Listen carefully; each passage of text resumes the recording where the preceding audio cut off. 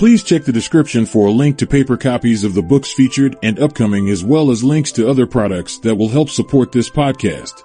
Thanks for being awesome. Chapter 8. A Formula That Will Work Wonders for You. Remember that other people may be totally wrong, but they don't think so. Don't condemn them.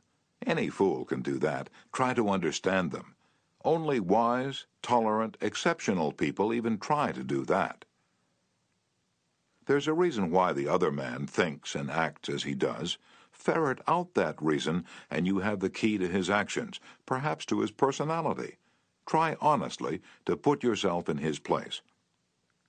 If you say to yourself, "How would I feel? How would I react if I were in his shoes?"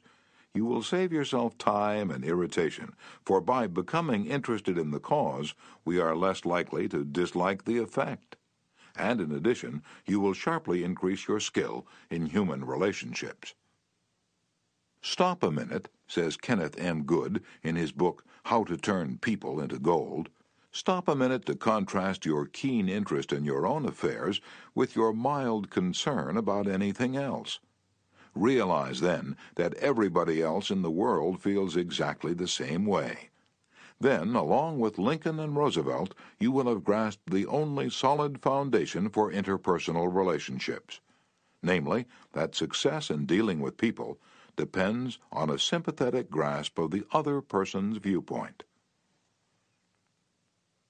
Sam Douglas of Hempstead, New York, used to tell his wife that she spent too much time working on their lawn, pulling weeds, fertilizing, cutting the grass twice a week when the lawn didn't look any better than it had when they moved into their home 4 years earlier. Naturally, she was distressed by his remarks, and each time he made such remarks, the balance of the evening was ruined. After taking our course, Mr. Douglas realized how foolish he'd been all those years. It never occurred to him that she enjoyed doing that work, and she might really appreciate a compliment on her diligence. One evening after dinner, his wife said she wanted to pull some weeds and invited him to keep her company. He first declined, but then thought better of it and went out after her and began to help her pull weeds. She was visibly pleased, and together they spent an hour in hard work and pleasant conversation. After that, he often helped her with the gardening and complimented her on how fine the lawn looked. What a fantastic job she was doing with the yard where the soil was like concrete. Result? A happier life for both, because he had learned to look at things from her point of view, even if the subject was only weeds. In his book, Getting Through to People, Dr. Gerald S. Nierenberg commented, "Cooperativeness in conversation is achieved when you show that you consider the other person's ideas and feelings as important as your own. Starting your conversation by giving the other person the purpose or direction of your conversation, governing what you say by what you would want to hear if you were the listener, and accepting his or her viewpoint will encourage the listener to have an open mind to your ideas."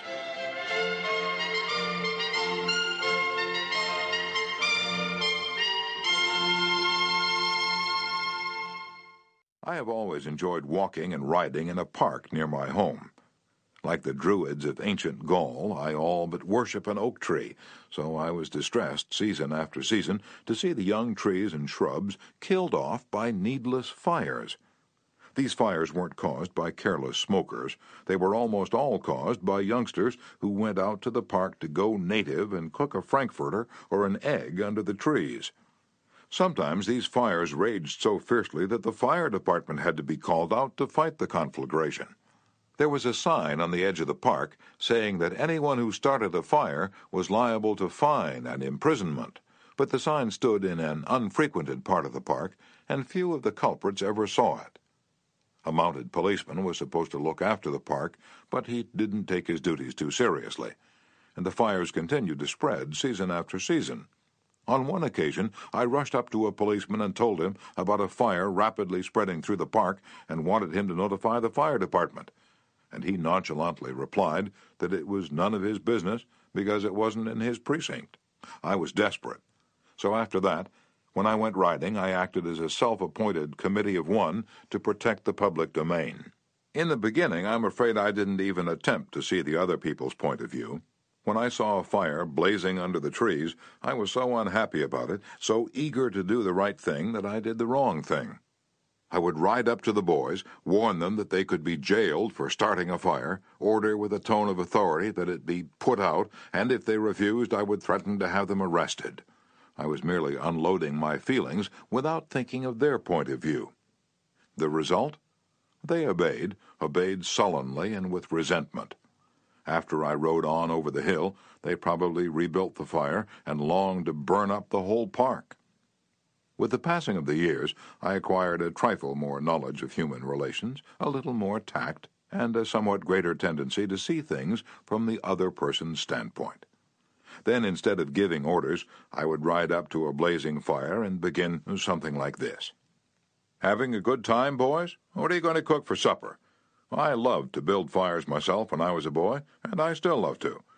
But you know they're very dangerous here in the park. I know you boys don't mean to do any harm, but other boys aren't so careful. They come along and see that you've built a fire, so they build one. They don't put it out when they go home, and it spreads among the dry leaves and kills the trees. We won't have any trees here at all if we aren't more careful. You could be put in jail for building this fire, but I don't want to be bossy, interfere with your pleasure. I'd like to see you enjoy yourselves.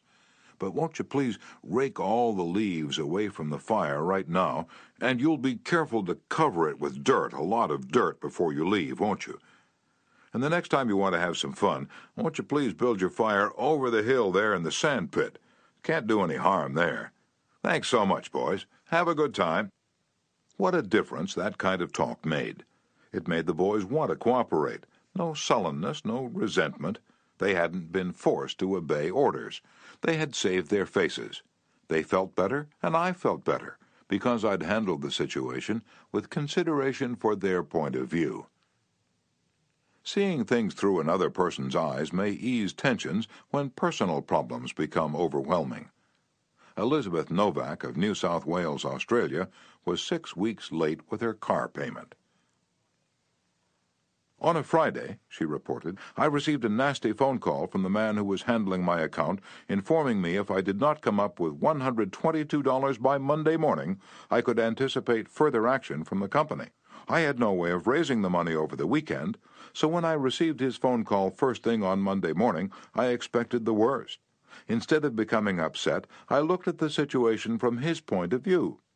I apologized most sincerely for causing him so much inconvenience, and remarked that I must be his most troublesome customer, as this was not the first time I was behind in my payments.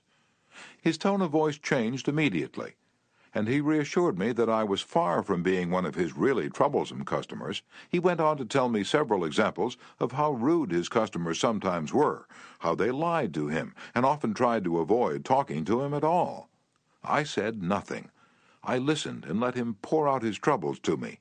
Then, without any suggestion from me, he said it did not matter if I couldn't pay all the money immediately. It would be all right if I paid him $20 by the end of the month and made up the balance whenever it was convenient for me to do so.